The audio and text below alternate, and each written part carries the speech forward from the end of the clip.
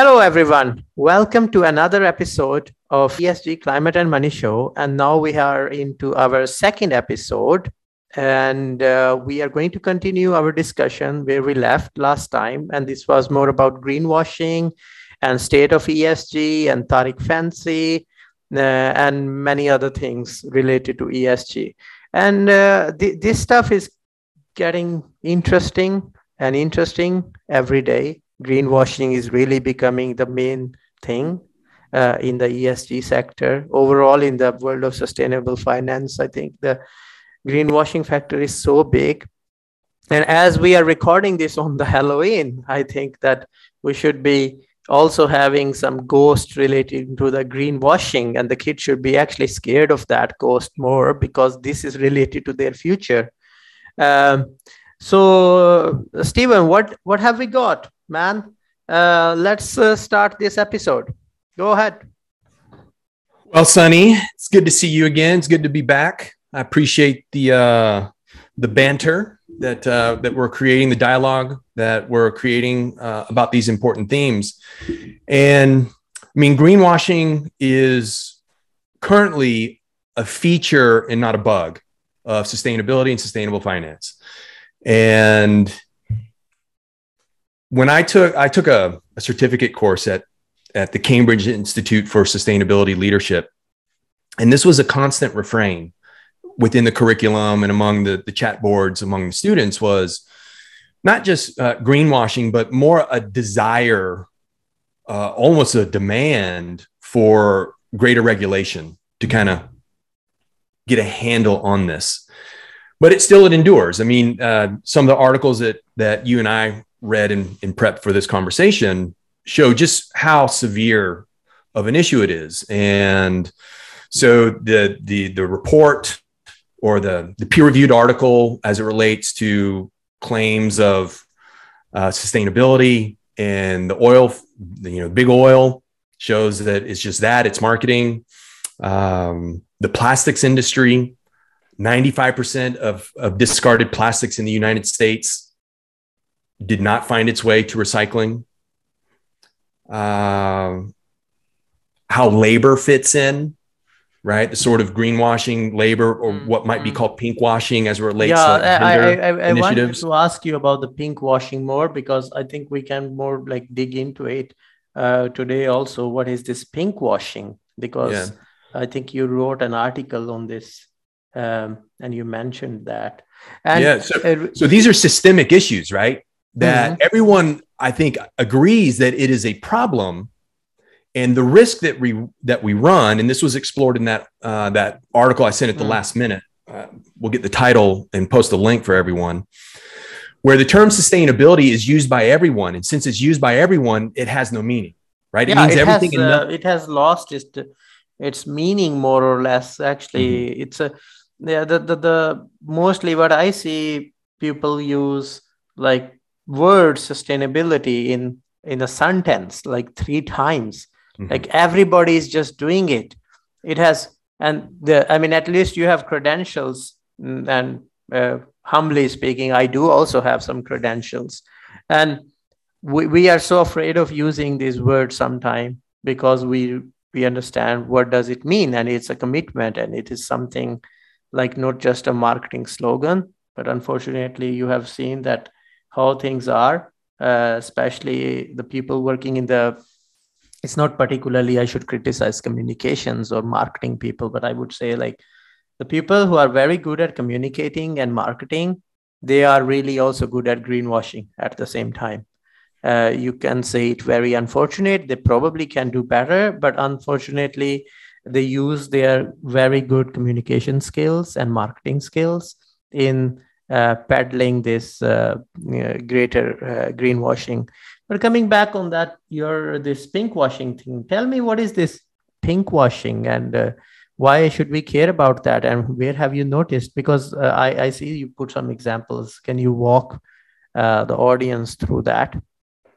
Sure. So pinkwashing has to do with either initiatives for gender equity or support for, say, the LGBTQ plus communities. So, gays, lesbians, trans, and whatever, without actually following through. And so I'll just give you a very basic example from the United States. For every dollar that a male worker makes, a female of equal credentials makes about 83 cents.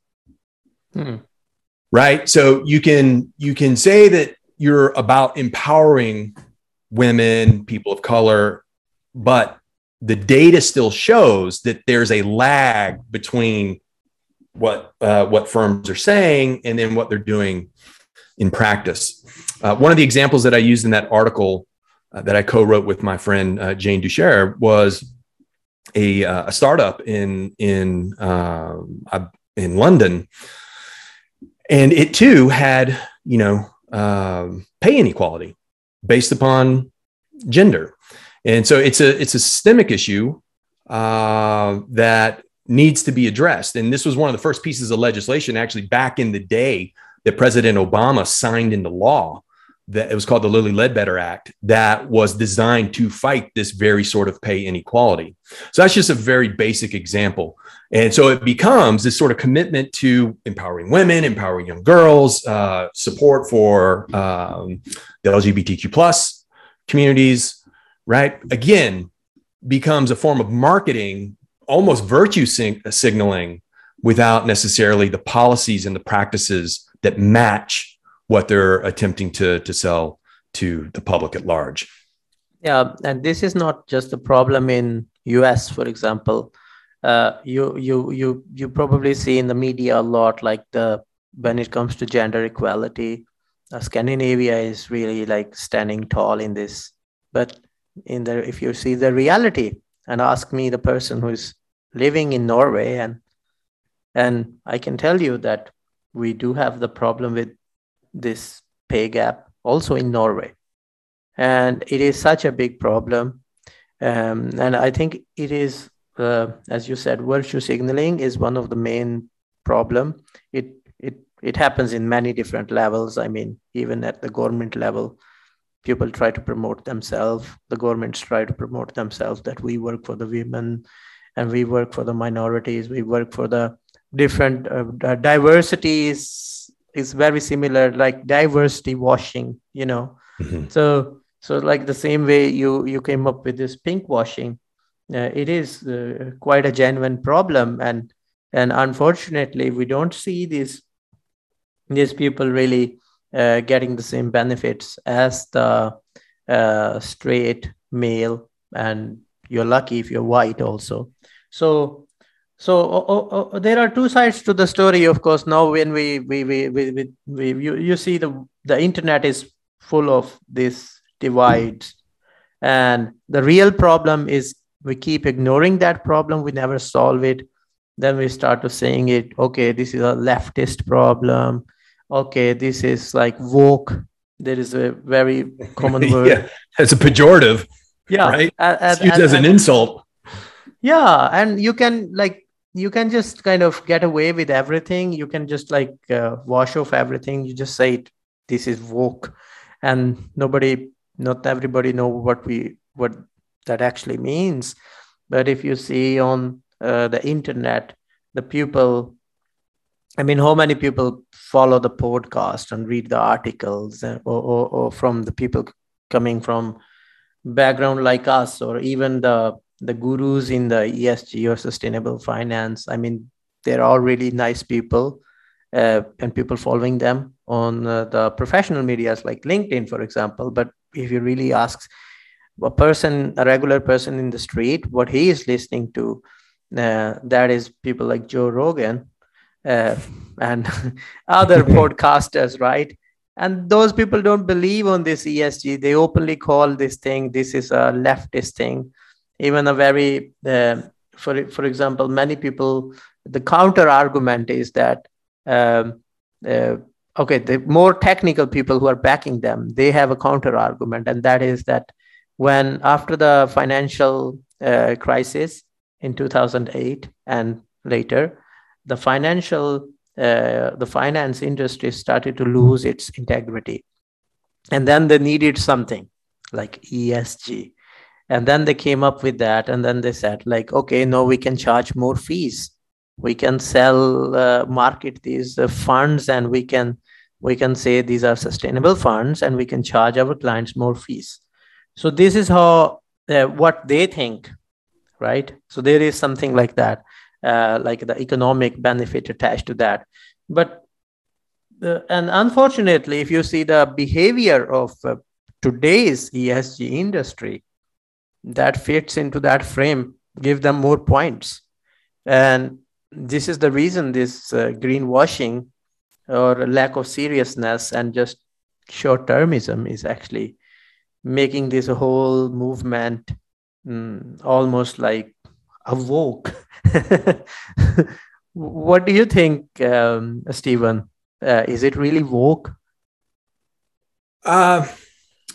No, obviously I don't. I do think that, like we mentioned last time, especially as it relates to climate change and the environment, like this is a serious risk issue that has to be addressed by stewards of other people's capital, right? Asset managers and asset owners need to view this. The question, there's a couple of questions that are connected to ESG. ESG is new, right? The term was coined in 2005, so it's less than 20 years old. I would argue to you that we are in a pitched battle over to what actually ESG means. ESG is not the same thing as sustainability, right? You can think of sustainability as gestalt, and ESG is a piece inside sustainability, right?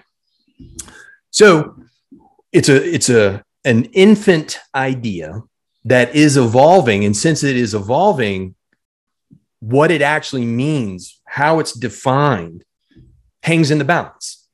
And it will require not only people of goodwill who've been in this space for 2 decades or more, as well as regulators to come in and actually put the foot down and define what these parameters mean. We're beginning to see that with the European Union. We'll see that later this year with Administrator Gary Gensler, when the SEC, the Securities and Exchange Commission in the United States, issue their new disclosure requirements as it relates to climate change. And that will begin to actually add tissue to the skeleton that is ESG. But until that happens, right, the criticisms that were in today's the Times, written by Dominic O'Connor, are well placed, right? That in many ways this is a free for all. This is where capital is diverting. I mean, he highlighted that the growth in sustainable funds in British markets was significantly greater than, if you will, vanilla funds. But it's these challenges that are the issue. And so without a clear-cut definition of what these sorts of things mean, be it sustainability, be it ESG, and to be frank, Sonny, it reminds me of similar debates we had about globalization a decade ago. Globalization was a term that was used by everyone, so it meant everything and nothing at the same time. And so in many ways, like for academics such as myself, sustainability has very precise understandings. It comes from 6 basic intellectual trees. It's applied differently depending on the discipline that you're in, and it is subject to constant debate and further refinement. And we do see an example of that in the broader financial sector, but it also has that wrinkle that there's a lot of money at stake, right?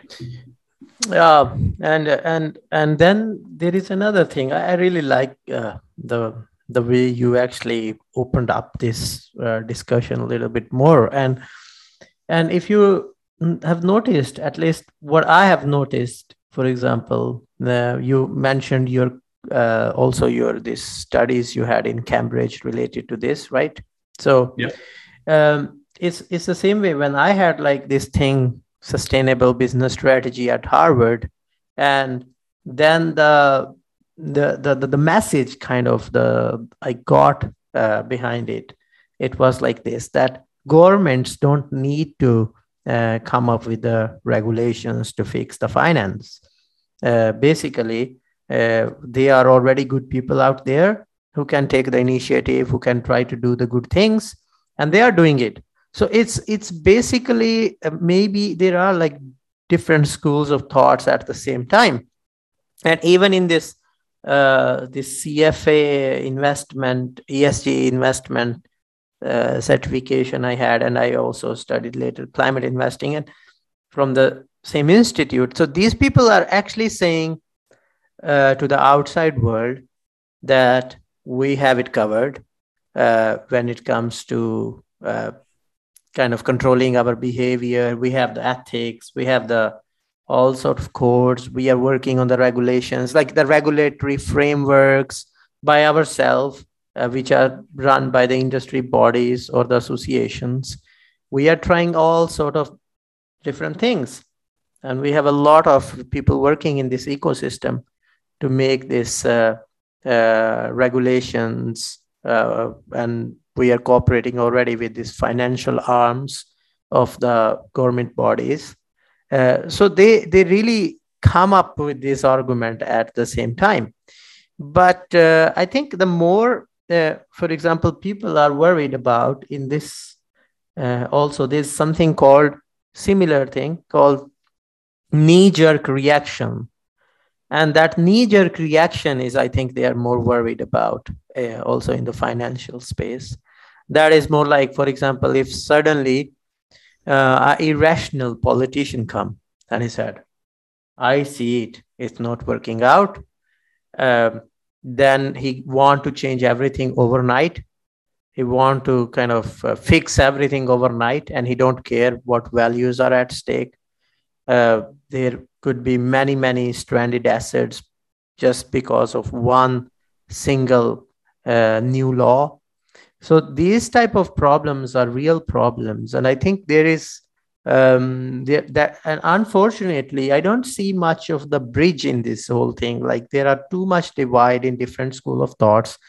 Like people really want to have it settled through the regulations, but at the same time, you have this opposition to those regulations, which the industry or the overall the financial ecosystem, they don't look at it as something very positive.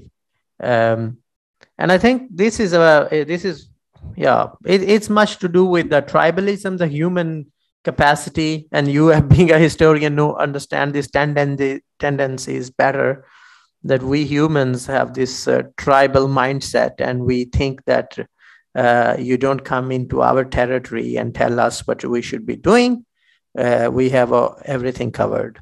What do you see in this regard, Stephen? So I see a couple of things.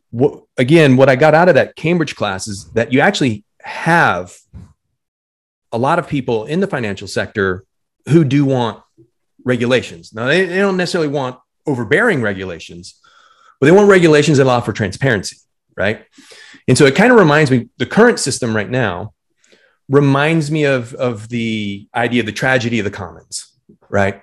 And the idea that everyone knows that for the good of the group, we have to do certain behaviors, but no one wants to take that first step, right? And so that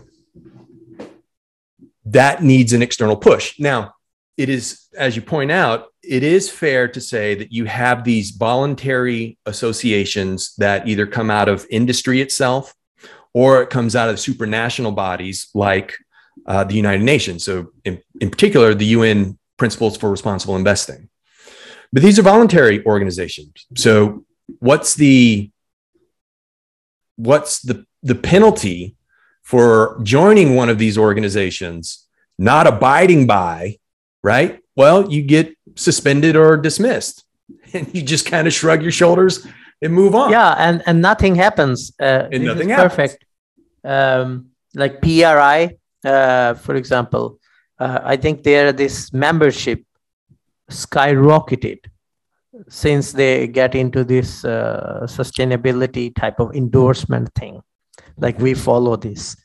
And then they have to make special threshold to stop these organizations using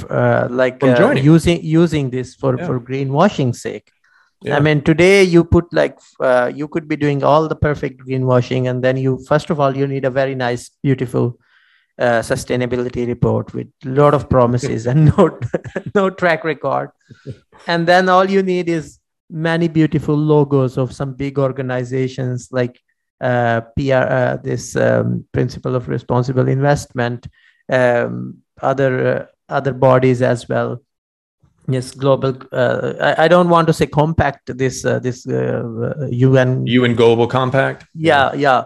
That is more to do with the human rights and things like that. But I mean, you can come up with many these certifications, or at least this kind of endorsements, and then people can just trust you, and nothing really change at the end of the day. I mean, this is the state of the institutional investors we're talking about. But think about this. I think this year there was a report, and in that it turns out to be 90% of the companies didn't really fulfill their climate commitments for that year. And these are the companies which are among top 25 companies. So this is really the situation. And I think things are really getting worse and worse. And that's why we are talking about it. I mean, we could have been very afraid talking about it and thinking like what people will think about it. Like if we are mentioning this, maybe these companies will get offended or things like that. But seems like they don't get offended, or they don't really care. They just don't care. So that is at least the feeling we get. What would you like to add in this? So I'm torn, because I do think companies, if you take it as a whole, maybe not necessarily with each director at the top, but I do think that the rank and file in any big firm does care, right? And is willing to participate in, lessening the footprint of their individual workflows, as well as helping the company succeed. And I say that because my mother and my stepfather worked in big oil, for my mom for 25 years and my stepfather for like more than 40. And they are not interested in the degradation of, Pachamama, Mother Earth. They understand that climate change is real, and they would like to be part of the solution now, right? So in as much as it's about having hard conversations. I mean, just like you said, Sunny, right? But the important thing is to have the conversation and hit it from multiple fronts. Like what UNPRI does is very important. Like I'm actually celebrating what they do. In no way am I trying to minimize what they do. What they do is very important. All these voluntary organizations, because it's all coming from the same things, that we need to make what we do more sustainable. We have to live within planetary boundaries. And so it's kind of like this amorphous blob that we are trying to give shape to. Now, if I sound a bit romantic, Sunny, fair enough, right? But to your point earlier, it's important to have these conversations to identify the problems and meet the individuals or connect with the individuals who are decision makers to help drive change. I don't mind you being so romantic for these ideas. It's no problem. But I like your this oil thing, and if the oil is a necessary evil we need, turns out to be, it is vital, especially these days in Europe. We have the war going on. And I mean, it's very relevant. And in Norway, for example, we are literally living on this oil money, which many young people are against now. But at the same time, this is the money which is also bringing the prosperity and all that. So, but now we are moving to the last part of our conversations today, and we each have 2 minutes, and we say, what are the 3 things we get from today's discussion? Well, for me, obviously, the first one is greenwashing is a significant challenge that requires addressing from all sectors of society, so civil society, industry leaders, government, right? It has to be all of the above. That's one. Two, I do think that the goodwill is there. It will require a push because I'm unsure the courage is there to act first in meaningful ways, right? Beyond the pretty sustainability brochure. And the third one is that all these wonderful voluntary initiatives have to be matched by smart regulatory architecture. Those would be my 3 takeaways. Nice. Yeah. So I think you are way more positive on this thing. Fair play. Yeah. But for me, the 3 things are, I would say like this, given the status and problems we have seen and nothing is really happening. And I start to agree on this part about regulations. I wasn't really agreeing on this thing. I mean, this was a thought process. I was thinking like these are really the politicians, maybe sometimes they just want to kind of do this thing for getting more votes and things like that. But I think they do have a point. Now, even if you see that's number one, the politicians might be right kind of in there, what they are saying. And number 2 is that I have been hating Greenpeace, for example. Many these organizations, which I previously thought they are like woke, or they just do it for some they are mostly the non-profit organizations, and they're doing it for the donors, and there is some economic incentive is that. But now, when I see what is really happening, I feel like they also do have a fair point. And number 3 is, I think, this wishy-washy behavior, which we have been watching, and now we have documented everything that people have been just promising and not really doing stuff. I think this should give us the reason to believe that the way things were would not be kind of giving us any benefit in the future. And there needs to be more drastic, more hard, almost like Greta Thunberg, but not exactly like her, the way maybe she could be too harsh sometimes. So given that, I think we have to think in these lines, and these are like my 3 points. And I'm just trying to say that I am not an activist or anything, but I also feel that the activism is also important at the same time. Totally agree. We're concerned citizens, but we can appreciate smart activism. Absolutely.